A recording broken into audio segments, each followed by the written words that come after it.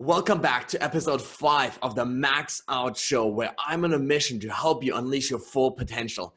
Today's guest is Mark Allen, an internationally renowned author and speaker on what it takes to create your dream life.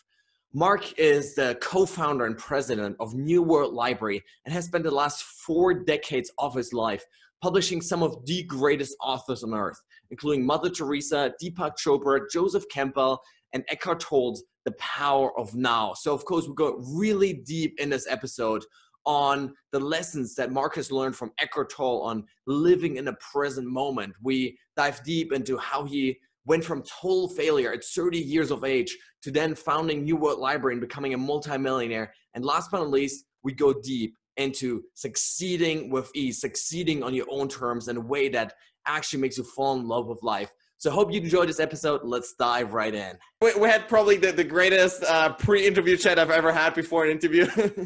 just so many great stories. And so I'm super excited to talk into many of those stories with, what you've learned from all these incredible authors and through, over 40 years in the personal development book publishing industry, but also some of your own personal stories.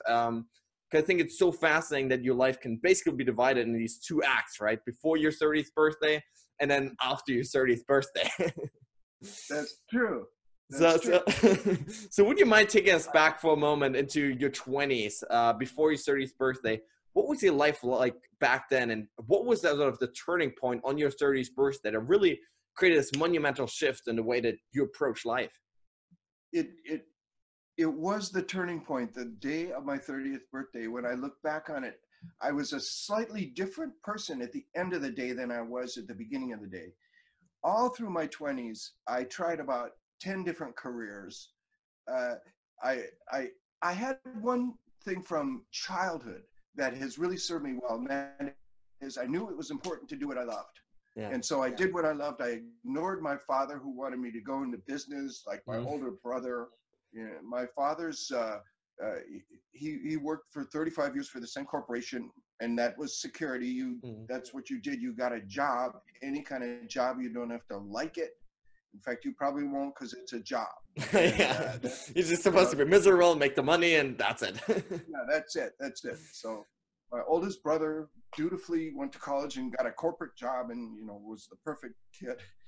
And then my another brother, and then I came along. So there were 3 boys, and we were the 2 rebels. We both completely ignored our father. Wow.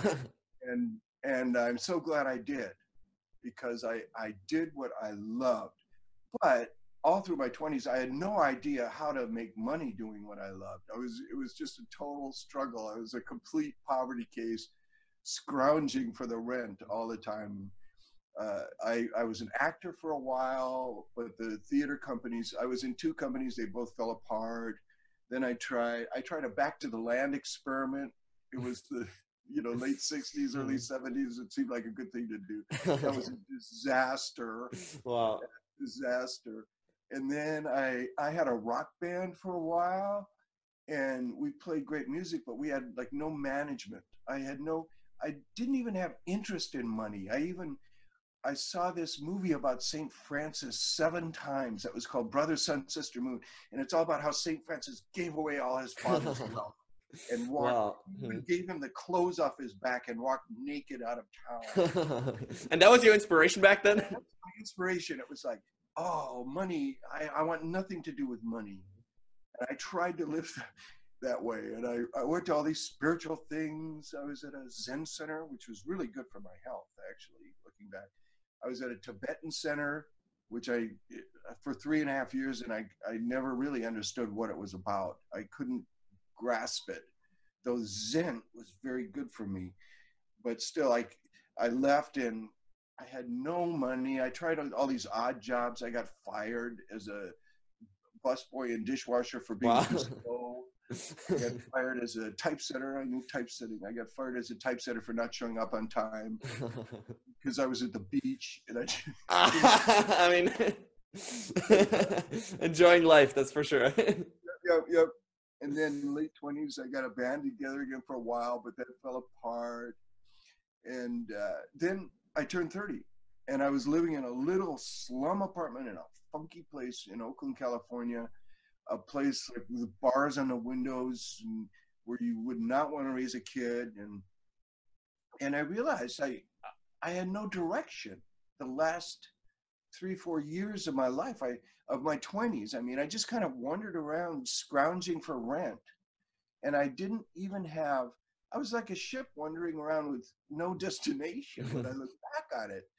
And I felt like a teenager in my 20s still. The day I turned 30, I woke up in a state of shock, and this voice said, "You're 30. You're not a kid anymore. What are you going to do?" And one friend said, "Are you going to have a party or something?" And I said, Yeah. "No way. Nothing to celebrate here. I got to be alone." And I knew I had to be alone. And that day changed my life. I paced up and down. I was 30. And I remembered a game we played in my Back to the Land experiment. I was about 22 then, and we were sitting around a fire outside. And this one couple said, "Let's play a game we used to play at church camp. Let's imagine 5 years have passed and everything has gone as well as you could imagine it. What would your life look like?" And we all went around the fire. I don't remember a word of what I said at 22. And I really tried to remember what I said. I went back and relaxed, and I tried to remember. I couldn't remember a word, so it had no impact whatsoever in my life. Yeah. But the day I turned 30, I said, "This is a good idea, but this time I'll write it down." Wow. And I took a sheet of paper. I put ideal scene at the top. I imagined I was 35. Whoa, I mean, that's middle-aged. I remember the time thinking, oh my God, in 5 years, I'll be 35. Yeah. What do I want my life to look like? I had no job. I had no family support. I had no money at all. I don't even think I had a bank account. I don't. Wow. If I did, there was nothing in it. Yeah. And I thought, okay, 35, what do I, much to my amazement, what spilled out is I have a publishing company. Wow. I have a successful publishing company that just cruises along, publishing my books. I'd never written a book. And my music, I'd played. I'd never recorded anything. And it just cruises along. And I have a big, beautiful house in Marin County that was right across the bay from Oakland, California. Marin is the beautiful, open, green, wonderful county. Oh, wow. Oakland's the urban, nasty. Yeah. I mean, so what are those some things that like you had seen before in your mind, or was that the first time that you allowed yourself, now I'm gonna dream big? It was the first time. I really hadn't dreamed big. I certainly hadn't ever thought of starting a business or getting into real estate in Oakland, or publishing books, or even recording music. I hadn't ever even thought about those things, but it just spilled out. Then, of course, what happens? Doubts and fears just rushed in, overwhelming. And I remember vividly what they said. I remember my doubts and fears immediately saying, "Mark, it's way too much. You want to start a company? You don't know anything about business." Or I didn't. I'd never taken a course in it or read a book about it or anything. You don't know anything about business. You want to start a company and write books and record music and get into real estate? That's way too much, Mark. Just pick one thing and focus on that. And I knew whatever I picked, my doubts and fears would just shoot down. And so I thought about it. I literally paced up and down, and I said, no, wait. The point is my ideal scene. This is my ideal. I want it all. I want to go for all that. In fact, and this is my unique contribution so far to humanity, I think. I said, not only do I want this success as a publisher, as a business person, I also want a life of ease. I don't want to work too hard. I do not want to buy into my dad literally said, when I told him I'd start a business, his first words were, well, you know, when I called him on my birthday, I said, "Dad, I'm thinking of starting a business." He said, "Well, you know, 80% of businesses fail their first 2 years." And he said, great motivation. And to start a business, you got to work 60 hours a week, you know, and he knew how lazy I was. I never did more than 30. So I said to my doubts and fears, I am going to go for my dream, and my experiment. I'm going to experiment. I latched onto that word. My experiment is to do it in my own lazy way. I'm going to work when I feel like it. And I knew that meant musicians' hours. I love musicians' hours. You never did a thing until 1 p.m. Never. Wow. So that was I'm going to start a company but work my own hour, only work when I feel like it. My doubts and fears were vehement, saying, impossible, never been done. You got to work 60 hours a week. And I said, look, give me a year or two to experiment, just to try it as an experiment. Most of my thoughts probably thought it wouldn't work, but it was a worthwhile experiment, and it appealed to my lazy side. Yeah. Okay, this is my experiment. They said it won't work.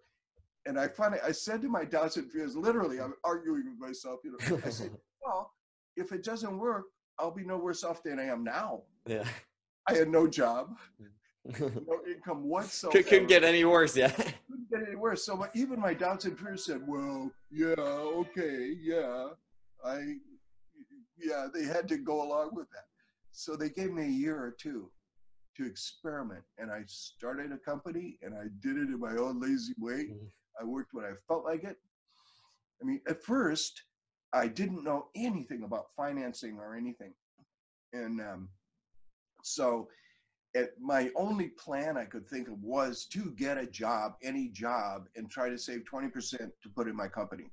So at first, for like a year or something, I got a perfectly horrible job. I finally got fired for that one. Wow. Not sure. Because you're at the beach, or? Yeah, I was actually. I was in Santa Cruz. My job at first, I got a job that started at 8:30 in the morning, and that was horrible.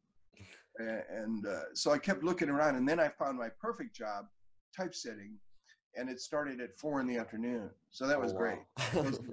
4 to midnight. Those are good hours for me. But that's more your time, yeah. Yeah, but that was the day that we went to the beach at Santa Cruz here, and I knew there was very little work to do that night. We typeset a daily paper for UC Berkeley. It was great fun, but there wasn't any school the next day, so there was no paper to do, so there was hardly any work. So I called my boss. I said, I'm at Santa Cruz. I don't really want to come back. I'm on the beach. I want to skip tonight. And he said, I can't have my employees calling me, telling me at the last minute they're not showing up. You're fired. Wow. And you're even trying to be honest, but yeah. No, there's just so much good stuff that I want to dive deeper in here. Especially this principle of success with ease. Because I have to admit, like, even my natural instinct is like, no way. But obviously your results with your publishing company have just been absolutely astonishing and incredible. So I want to dive deeper, much deeper into that later on. But first, you touched on a lot of important things, which is goal setting, right? Creating sort of your ideal scene for life, and then the fears that come with that. So can you maybe first dive a little bit more into goal setting? What does that process look like, and why is it so important for people to first, have that goal, have the direction, those dreams in their lives? Yes. The older I get, the simpler I see it. I think now there's only just two essential things to create success with ease. One is you got to have a clear goal. You got to dare to dream. You got to make it very clear exactly what you want. I want a successful company. I want to keep it in mind. You always, as Stephen Covey said in 7 Habits of Highly Effective People, I never read the book, but I looked at the contents, and then in the first or second chapter is start with the end in mind. Yes. Start with the end in mind and keep it in mind. Keep it in mind. Don't let those doubts and fears undermine it in any way, because then that's the essential thing.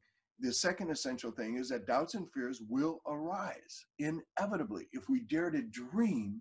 If we dare to dream our ideal scene in 5 years, what kind of ideal life do you want? And that word ideal is certainly expansive. What expansive dream would you have? And whatever it is, doubts and fears will come up. And so then we just have to deal with them. And there's all kinds of ways to deal with our doubts and fears. We've been doing it all our life, dealing with doubts and fears. So we might as well dare to dream something really challenging and expansive, and have some big doubts and fears to deal with rather than these little piddly things. No, I love that, right? And what we're really saying is here is that doubts and fears and insecurities are just a natural part of chasing something big in our lives, right? Because if you always go for the comfortable thing, there's not going to be any fears, right? And maybe this is the perfect time now for your coffee shop story, because I think this Oh, relates perfectly right, right, to right. that. Yeah, we were saying before we started recording, a while ago, I was at a little coffee shop and the girl serving coffee, and I got talking, and it was really slow. There was hardly anybody else in there. So she told me she just graduated from high school. And I said, great, what are you going to do? And she said, oh, I'm going to go into hairdressing. My mom says there's security there. And I just looked at her, and I had this, I thought, if she would have said, I want to go into hairdressing, I love hairdressing, I would have said, oh, great, good for you, go for it, girl. But just the way she said it with no energy, it was like she was just mouthing her mom's words. There's security there. So I said to her, well, what do you really want to do? If you could do anything, what would it be? And she just lit up and she said, oh, well, I've been singing with a rock band. I would love to make that work somehow. And I say, go for it, girl. Go for it. You'll never regret it. You'll never, ever, whatever happens, if you go for your dreams, you'll never regret going for your dreams. Go for it. I had my rock band in my 20s. I went for it in my own lazy way with no management. I realized after, you got to have like management. Any band that's successful has like a manager doing things, Yeah. to help them be successful. Now looking back, I'm very glad for every failure I had, because if my band would have worked, I still would have just been playing. I would have been an old rock and roller. If my acting career would have worked, I would still be acting and spouting other people's lines. Now you And can create your own. every moment is perfect to lead up to this moment now. No, I absolutely love that. And what this coffee shop story really reminds me of is this question of what do you want to optimize your life for, right? Because many people, they optimize for these external things, right? Security, financial, success, or when I finally achieve that goal, then I'll be happy, right? But that's not how life works, right? Because as you mentioned before, like it almost doesn't matter if you achieve that goal, if it's that big dream, that thing that actually puts you on fire, right? If you're chasing that, at the end of the day, it almost doesn't matter if you succeed or fail, because you're going to have a great time. And I think at the end of the day, just the ability to love every single day of your life is so much more valuable than chasing something that maybe in 10 years from now, when you finally succeeded, then you'll be happy about it.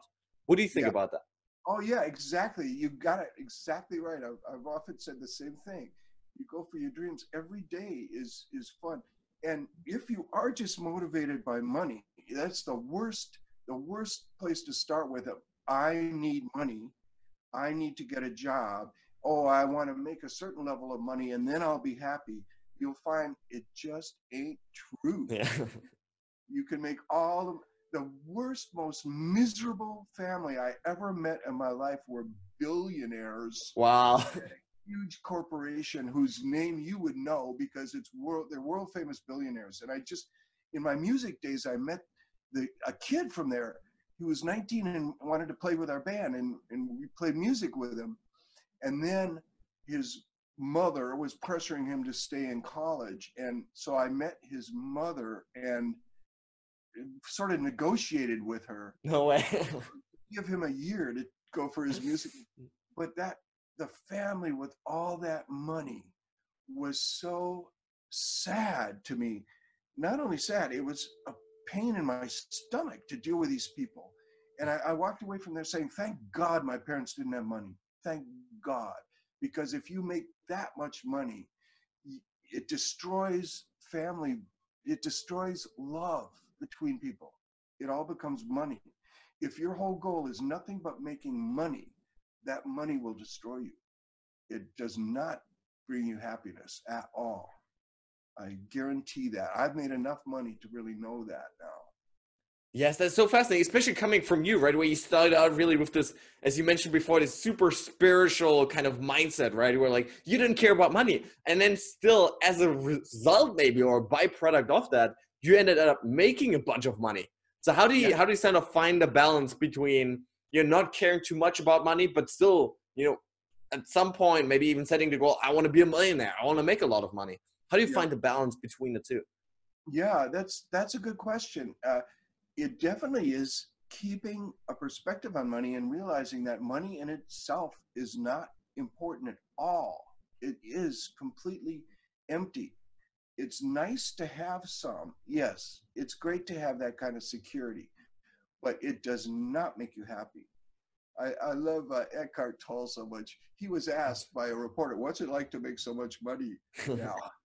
And he just chuckled and he said, "Well, for years I had no money and that was okay. And now I've got money and that's okay too." That's good. And knowing Eckhart, I know it really doesn't matter to him. He could lose it all tomorrow and he could be back to where he was when I met him, which was having no money.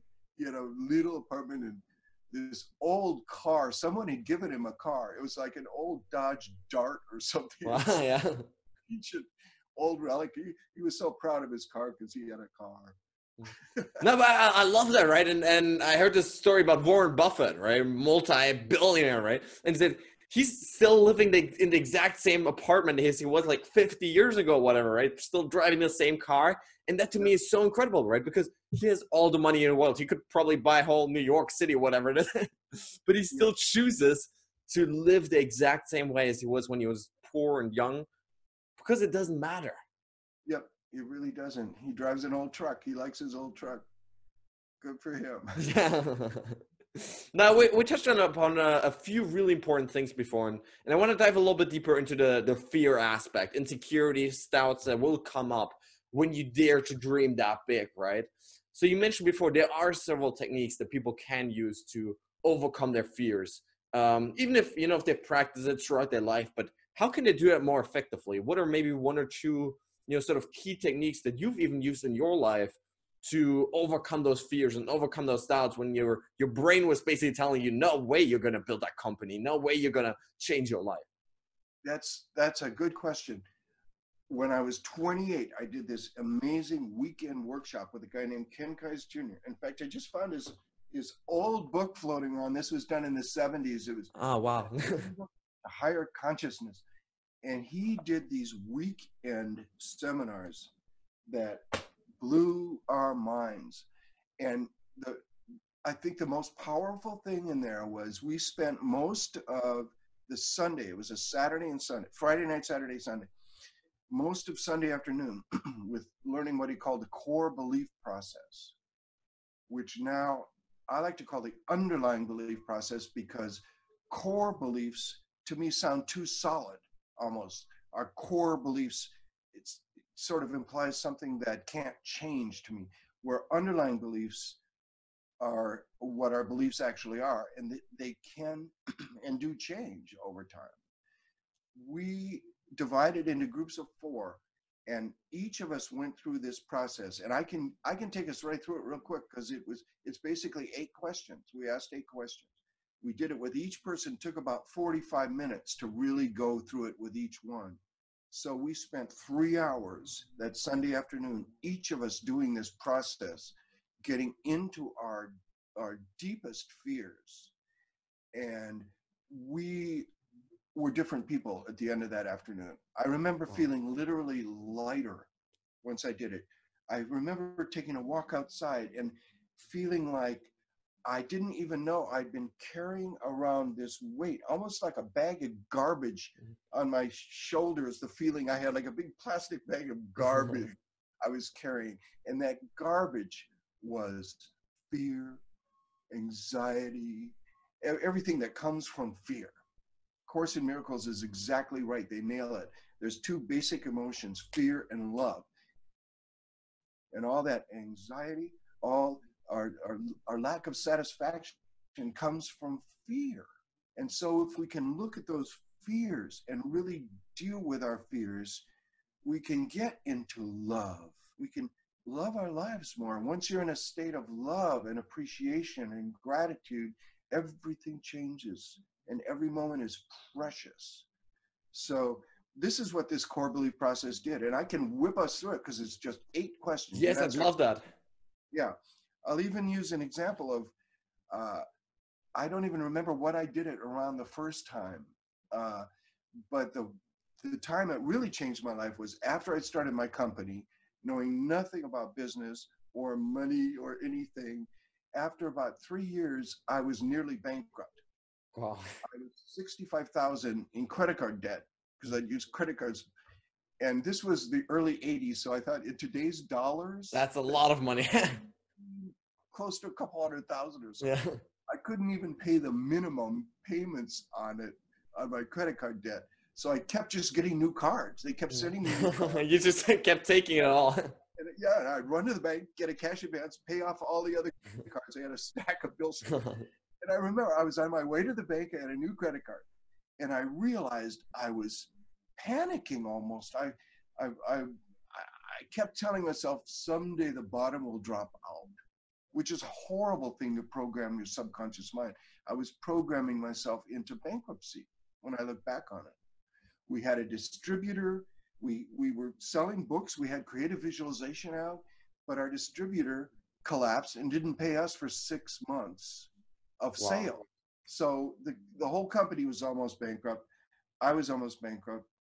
I was on my way to the bank feeling all this anxiety. And then I thought, oh, this is the time to do the core belief process, the underlying belief process. This is the best time. The best time to do it is when you're upset, when you feel anxiety, when you're overwhelmed. You can do it at any time about any kind of problem whatsoever. But it's best when you're really upset because you can see the effects of it. And it's just answering 8 questions. The first question is just, what's the problem? Bam. We always know that right away. Oh, the problem is I'm nearly bankrupt. That's the problem. Okay. Second question is simply, what do you feel physically? How are you feeling physically? You just tune into your body. Oh, my shoulders are uptight. Oh, my stomach's churning with anxiety. I think I would have been heading for an ulcer if I would have continued. I probably would have had an ulcer because every time I thought about money, my stomach went, you know. I think I was headed towards some very poor health if I would have continued that. So that you just, okay, what's the problem? What are you feeling physically? Then what emotions are you feeling? And you just name the emotions. Notice women are better at that. Women are better at naming. Men kind of wander around. Well, I feel bad. Great. Just name the emotion. Okay, I'm feeling this anxiety. I'm feeling frustration. I'm feeling some anger even, and fear. And you just name the emotion. That's all. You just look at it and name it. Because then we get into really, well, then the next step, the fourth question is, we say, we just review what we used to say, what tapes are running in our heads, but nobody has tape players anymore. So it's what are all those thoughts? What are those repetitive thoughts that I keep running? And you just let it all spill out. You just say verbally what you've been thinking. Okay, I'm in a really bad situation. This thing's going to collapse. It's just, I don't see my way out. It's so frustrating. And you just run all that stuff, all those thoughts that have been recurring. You just let it all out. You let it all out. And then in a way, it's just like the first question, what's the problem? But here you look at every thought you've had and bring it from any kind of unconsciousness to consciousness and say it. Okay, I'm even telling myself, someday the bottom will drop out. Whatever you're saying, you just look at and get it out there. Then the fifth question, you say, what's the worst that could happen? And that's where you really get into looking at your fears. The worst that could happen, I could go bankrupt. And then you say, okay, then what's the worst that could happen? If that happens, what's the worst that could happen? And I remember thinking, well, I could die slowly, a drunken bum in the gutter. Wow, that sounds miserable. You know, no one would care. They just like step over my body and look at me in disgust as I'm writhing in pain and dying. That was the worst case scenario. And usually we end up, when we really get into the worst case scenario, kind of smiling a bit because we know chances are that our worst fears are not going to happen. Yeah, slightly exaggerated. It gets exaggerated, but we realize that they're down there. We were operating out of them in many ways. So then once we look at that, we look at the sixth question: what's the best thing that could happen? What is our ideal scene in this? Over the years, I've done this hundreds of times with hundreds of people. Shakti Gawain and I used to do it in our workshops all the time. And almost inevitably, people, once you say, what's the worst fear? They immediately get into it. Well, you know, I could go bankrupt.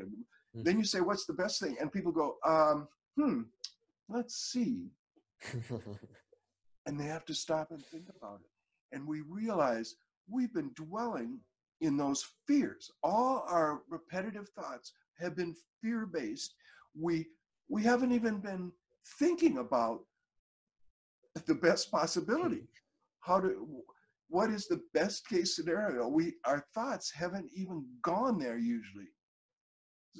For me, immediately it was, well, I could get a new distributor that paid on time.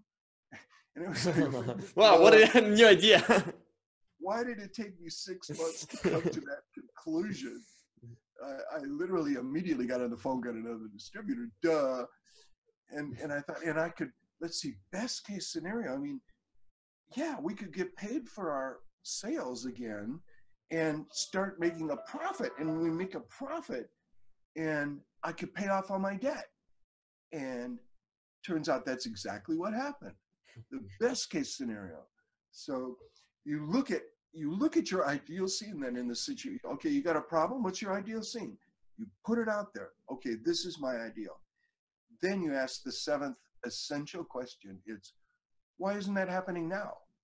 Why isn't your ideal scene happening now? Whatever reason you come up, well, it's not happening because I'm an idiot with money. I'm out of control. I don't understand it. It's beyond me somehow. Whatever comes up to answer that question, why aren't you living your ideal scene, is your core belief, or I like to say underlying belief. You finally nail what's really been operating underneath there. I realized I had the belief that I was an idiot with money. I didn't understand it. I was out of control.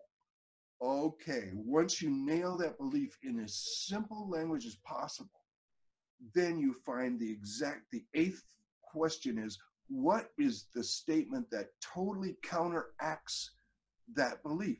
What is the counter statement? What is the opposite? What affirmation? Can you put it as an affirmation or counter statement? You can use the word counter statement rather than affirmation. Whatever you want to choose there. Find an affirmation or counter statement. In my case, my underlying belief was I was a fool with money, out of control. That's as simple as I could say it. That's why I was broke and 65,000 in credit card. I was a fool with money, out of control. So the statement I came up with is, I am sensible and in control of my finances. I am creating total financial success in an easy and relaxed manner, a healthy and positive way, in its own perfect time for the highest good of all. I added that phrase I'd read about in a book. And I was driving down the freeway when I did all this. I literally pulled over on the shoulder because I wanted to write it down immediately because I knew I'd forget it. I'd forget those exact words. But I wrote it down. I ended up writing it down 5 times. I put it in right above my phone in my office. I put it on my bathroom mirror. I put it, up. And so you're priming yourself like everywhere possible. Yep. I kept reminding myself. And every time that anxiety would arise again, I had this counter statement. I am sensible and in control of my finances. I am creating total financial success in an easy and relaxed manner, a healthy and positive way, in its own perfect time for the highest good of all. I kept saying that a few thousand times. Wow. I'm sure over the next year. And within maybe 6 months. I don't remember exactly, but with the whole company had turned around and we were profitable. I got my first bonus check that just happened to be, it just worked out this way, but it was $65,000. No way. Exact amount I was in debt. Exact amount. So I put that money in the bank and I worked through all my stack of checks and I paid off everything and I was back to zero in the bank, but I was debt free. And that's where it all started. So that deep underlying belief process, that's the single best thing I've ever found really to deal with those doubts and fears. You really look at them. You open the door, you look at them. What's the worst that could happen? What am I telling myself? What's going on? And then you start telling yourself exactly the opposite. And where did we get these beliefs? They're just things people told us, or we somehow came to believe for some reason. But it's people told us. You know, most of us were raised with a horrible set of beliefs or real mixed beliefs. But I mean, I really got, it's really hard to make money. You know, money doesn't grow on trees. You got to work hard for your money. I got all that stuff. And I chose to change that belief to say, I don't want to work too. In fact, I meditated on the phrase, work smarter, not harder. I remember reflecting on that a lot, thinking, what does that really mean? Work smarter, not harder. That's good advice. And what came to mind is, well, one thing it says is hard work is not the answer. Contrary to what so many of us have been told, hard work does not necessarily equal financial success at all. It's smart work. Okay, what does smart work mean? What does it mean working smarter? Well, what comes to me is, you got to have a plan. Work smart means plan your work. Plan your work and work your plan. I literally sat down and did these one-page plans for every one of my major goals, just simple, short plans for my subconscious mind to grasp hold of. The shorter and simpler, the better. Work smarter, not harder. Overcame a huge amount of very limiting underlying beliefs. I absolutely love that. I think it's a fascinating process that really allows you to drill deeper into what's actually stopping you. Because I think one of the main challenges that many people have is they're so unwilling to actually look at their fears, right? We always try to hide from them. We try to run away. We try to hide under cover of a blanket and forget about it, right? Drown out the noise with Netflix or whatever it is. Trying to forget about what's actually stopping us rather than actually face that difficulty of what is it actually going to take for me to take my life to the next level. So I absolutely love that process. I'm super curious. Do you feel like actually going sort of the lazy way in your business helped you actually be more productive in the moments that mattered most? Looking back, it's definitely been the best way over the long run, for sure. For sure. I mean, in the short run, you work hard, you can accomplish more. But over the long run, when you look at the years, it's way better. It's way more efficient and effective in the long run to just work when you feel like it and relax and rejuvenate when you don't. I never have to even take vacations. I mean, I do sometimes, but because my life is a vacation. I work because I love it, and I'm only here when I love it. You know, I almost never, knock on wood, get sick. For over 40 years, I've had maybe a cold or two or something. Wow. You know, because I take care of myself every day. So in the long run, it's much, I think, even more efficient and even gets a lot more done. Look at the arts. We idolize, we love people who have really achieved mastery, and you look at them and mastery is done with ease, real mastery. I think of Jimi Hendrix playing his guitar for 500,000 people. He's chewing gum and he's saying we're just jamming, and he plays with such total ease and mastery, you know, that I think that applies to business and to every other thing. If we work from ease, if we come from a state of ease in the long run, that's really mastery. You're talking about mental mastery. A good part of mental mastery to me is coming from a state of ease and lightness, not stress. I think that stress is the main thing that creates so much disease. Disease is really stress induced. It's really cultural. So many of us believe we have to create stressful situations somehow. But stress is all, it's an inside job, and so is ease. And we can let that stress go. We don't have to come from stress.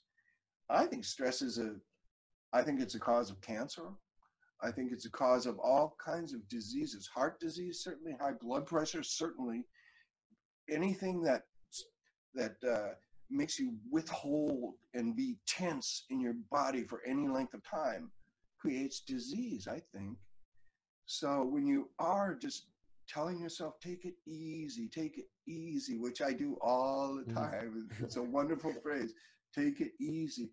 You really relax your entire body and you allow your immune system. The picture I have of it is you just allow your immune system to flow through every cell of your body all the time when you're relaxed. We know that happens when you're sleeping. Your immune system is like 10 times more effective than when you're awake because you're not resisting it. Well, if you can come from ease during the day, you can stay a lot healthier in the long run. Absolutely love that. And in fact, tomorrow I'm going to be interviewing Anders Ericsson. He's the world's leading psychologist and researcher behind what it actually takes to create mastery and peak performances over the long run, right? So what creates those, amazing musicians and artists and athletes? And what he found, Yes. and this goes very much hand in hand with what you're saying here, is yes, of course, it takes extraordinary amounts of work and just hours being put in. But what he also found is that the best of the best also spend more time every day actually recovering. They're taking naps in the middle of the day, right? They're taking time off to mentally and physically recharge before they go into battle again, because that's the only way to optimize their performance in that moment. And that's really what you're speaking here to, right? Exactly. Yes. Yes. That's a great way to look at it. And it's totally true. It's totally true. So many newspaper that talked about all these super famous people, Winston Churchill, Einstein, and they were all talking about naps, the value of naps and relaxing. It's so true. You recharge your entire.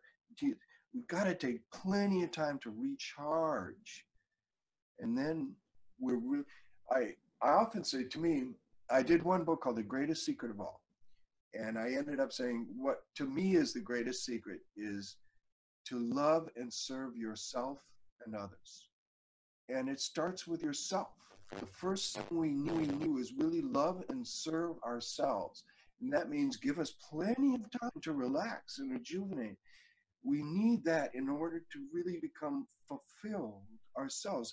Once we're fulfilled, then we can really love and serve others in a way that makes a difference in a world. Once we take care of ourselves, we can really take care of others. But we need to take care of ourselves first. And one of the best things we can do is learn to relax, to take naps, to rejuvenate, to give us some time off from this, eternal, what is it? Oh, like Sisyphus pushing the rock up the thing. Life does not have to be that way. I know when I first heard the phrase on the radio, hump day, they say it's a Wednesday. Oh, it's hump day. At first I didn't know I thought, what are they talking about? Is this something sexual I missed or something? Then I realized, oh no, they're talking about our week. Our week starts with Monday, and then Tuesday, Wednesday, we get to the hump. I thought, oh, that's terrible. That's like Sisyphus. Right, you just going down, and the weekend finally is up again, and then yeah, right. Then it's downhill. It's not a good way to live. Yeah. Then you can play during the weekend, and then you're back to the 5-day grind. To me, that's inhumane. A 40-hour week is inhumane to me. I've never, even something I love to do, I don't love to do for 40 hours a week. Yeah. That is really so interesting to me. And now that we start talking about self-care routines, what are some of your own personal routines to ensure your success, your health, your happiness, and flourishing in life? What are some of the non-negotiables that you have to do every day? Uh, I'm lazy. It's always been a goal of mine to be lazy. I never do like any work or anything on Sunday. I might do some family stuff if there's family. Then every Monday is my day. Monday, I do nothing. I have no plans. I don't go to the office. I wake up. I have nothing to do. I usually get a 2-hour Thai massage on Monday. Nice. That's usually my one thing. But I don't necessarily do that. But so I have the whole day just to myself. And sometimes I remember one Tuesday I felt really good, and I thought, what did I do yesterday, Monday? And I realized, oh, I had 3 naps. I don't really. Sometimes 3 naps in between doing nothing. Yes. I woke up. My naps. Half the time I sleep in the corpse posture they call it in yoga. You know, I just lay on my back. Half the time I sleep. Half the time I just meditate. Sometimes I run energy. Sometimes it's just quiet meditation. Sometimes I fall asleep. So that with my family, it's even a joke. I say, I'm going to go meditate. And they say, yeah, meditate. Because apparently I sometimes snore while meditating. It happens when you have the corpse posture, yeah? Yes. So I always do corpse posture on Monday several times. And then I do every morning to myself. I never come to the office till 1 or 2. So I've got my mornings to sleep in as late as I want. And then I do. So by Tuesday afternoon, I'm in the mood to come into the office and go through 250 emails and blah, blah, blah, blah, blah. But then I take breaks whenever I feel like today. I'll come in here at 1 or 2, and by 4 or so, I'll feel like a nap. So some days I'll work for 2 hours, and then I'll take half an hour, 45 minutes flat on my back. Some days I won't. Some days I have lots of energy, and some days I don't. And if I don't have a lot of energy, I just follow my energy. That's the basic thing I do. I take a break whenever I feel like it. So, I mean, what was it yesterday? But this is Wednesday now. No, it was Monday. That's right, Monday. I slept particularly late, like past noon. I rarely do that. And I got up, and I did not have my usual energy. So about by 2:30 or 3, I laid back down. Yeah, like that, not for that. For another hour or something. So I had a very lazy Monday. Wow, yes. That is so interesting. Yeah. Now over this last 40 years, right? Over 40 years now that span your career, you obviously had lots of incredible highlights, but what one thing would you say stands out among everything else? The moment I first got the Power of Now. Yes. This wonderful woman in Canada named Connie Kehoe had published it. She had never published a book before, but she'd met Eckhart, and she published. Eckhart had written this book. She didn't know a thing about publishing, and she did a beautiful hardcover version of it, just beautifully. And then we discovered it through our Canadian distributor. She had no distribution anywhere other than a little distributor in Vancouver, Canada. And I talked to the distributor first, and then the publisher there, and she sent me a copy. And the moment, I'd never quite had anything like this happen so instantaneous in over 40 years of publishing. We've probably done close to 1,000 titles over the years. Wow. I think we have 600 in print or something. And the minute I got this book, The Power of Now, I flipped open to the first page, and within 15 seconds, I just had goosebumps. I knew this was an amazing book that was so unique.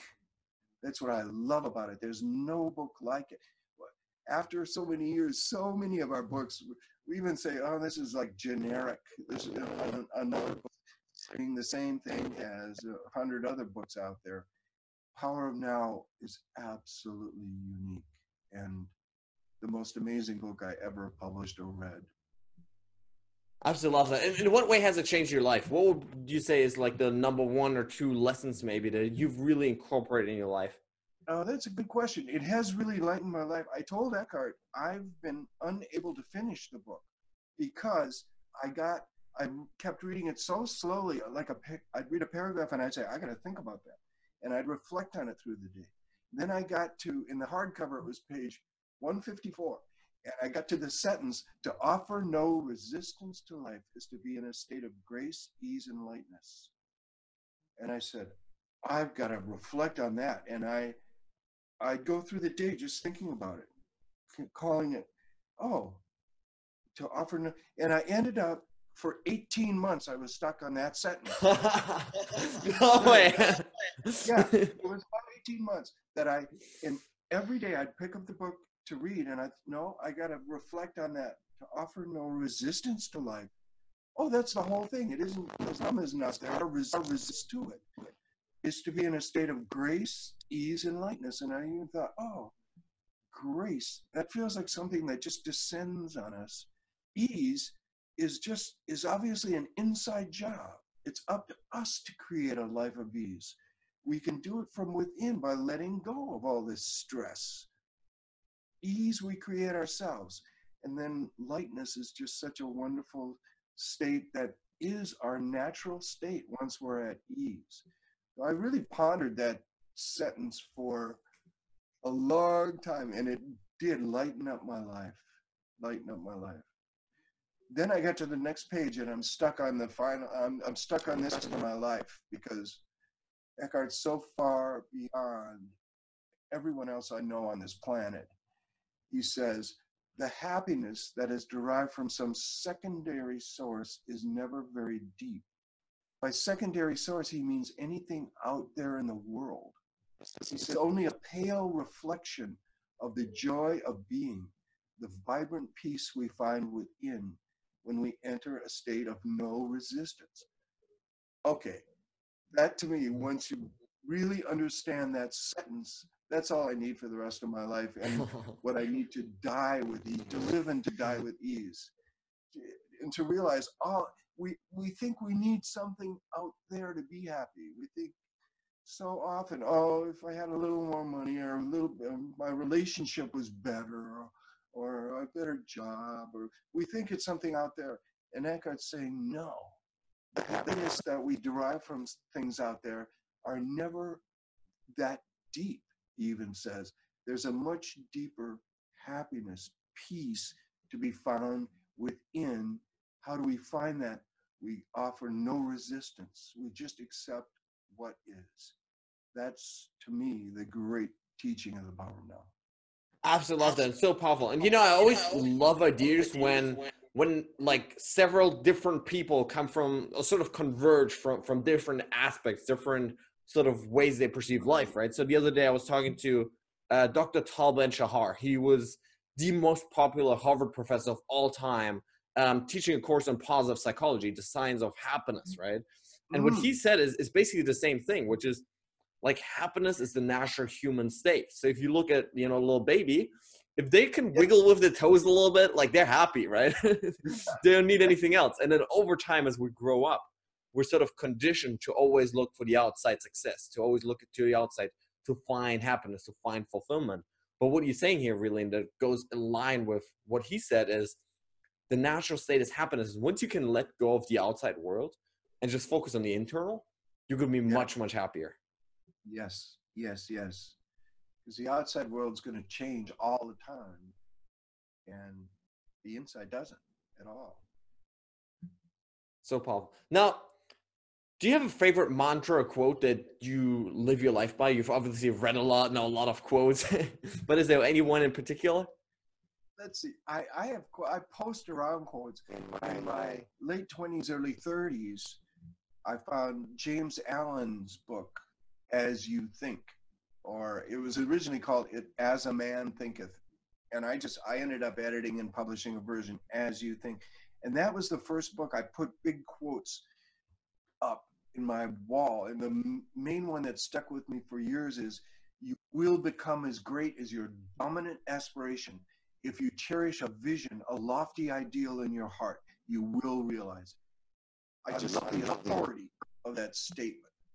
And that I had on my wall for years. And then he opens with a poem. And it's like a traditional Buddhist book. If you can understand the short poem, you don't need to read the book, because it's all in the poem. And the opening poem of As You Think is, mind is the master power that molds and makes, and we are mind, and evermore we take the tool of thought, and shaping what we will, bring forth 1,000 joys, 1,000 ills. We think in secret and to pass. The world is but our looking glass. That's it. It's Wow. mental mastery. Yes, Mental absolutely mastery. love that. Yeah. That was my favorite poem for years.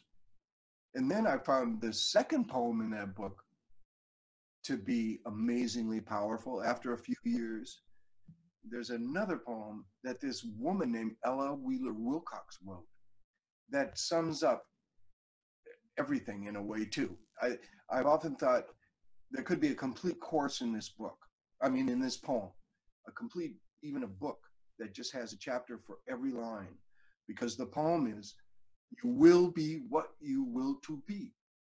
Let failure find its false content in that poor environment, but spirit scorns it and is free. What it means is, failure, there's a certain false contentment in failure.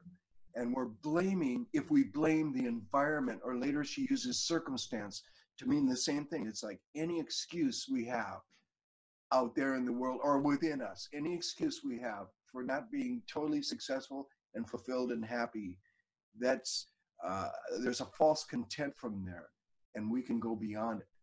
So the whole poem is, you will be what you will to be. Let failure find its false content in that poor word environment, but spirit scorns it and is free.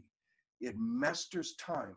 It conquers space. It cows that boastful trickster chance, and bids the tyrant circumstance uncrown and take a servant's. The human will, that force unseen, the offspring of a deathless soul, can hew its way to any goal. The walls of granite intervene. Be not impatient in delay, but wait as one who understands. When spirit rises and commands, the gods are ready to obey. Wow. That's a course.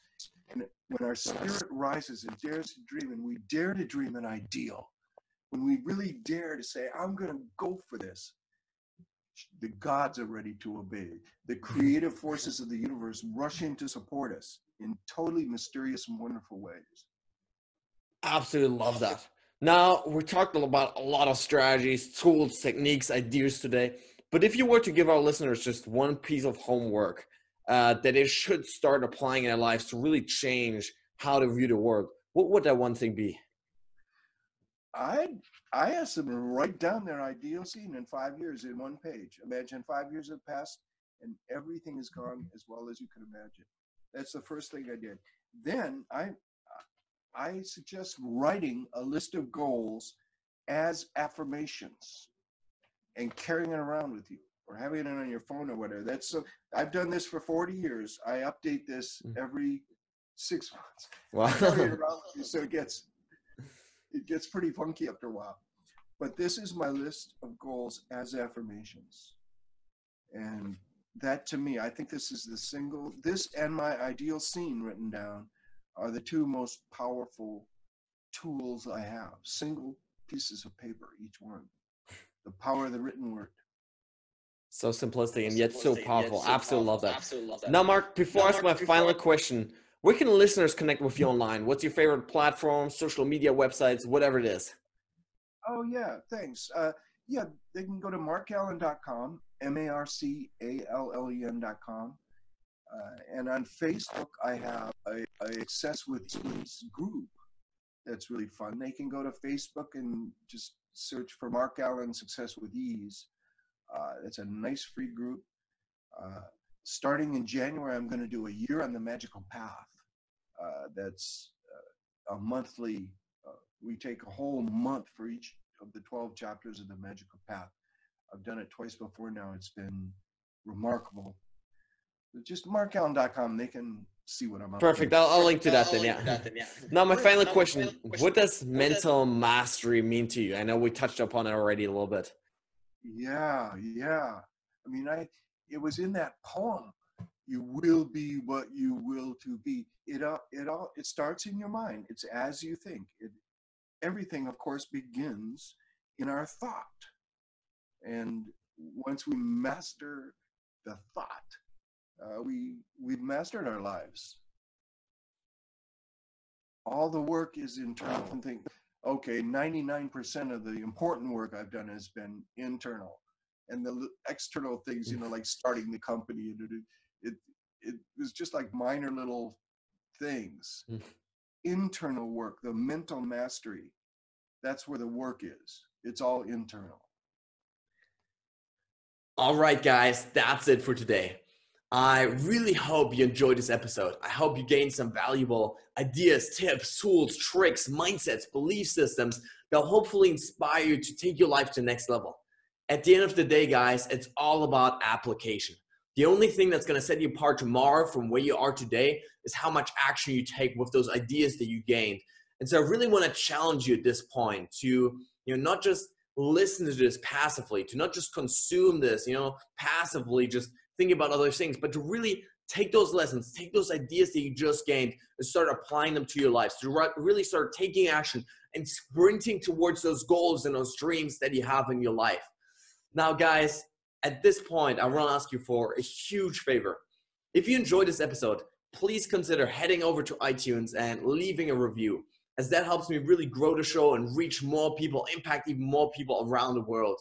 If you have a family member, friend, a loved one maybe that you think could benefit from this content, please consider, sharing it with them, forwarding to them, as that helps us really build a community of like-minded people that are all about maxing out their lives. Now, guys, with that being said, thanks so much for tuning in today. I really, really appreciate it. Stay strong and see you tomorrow.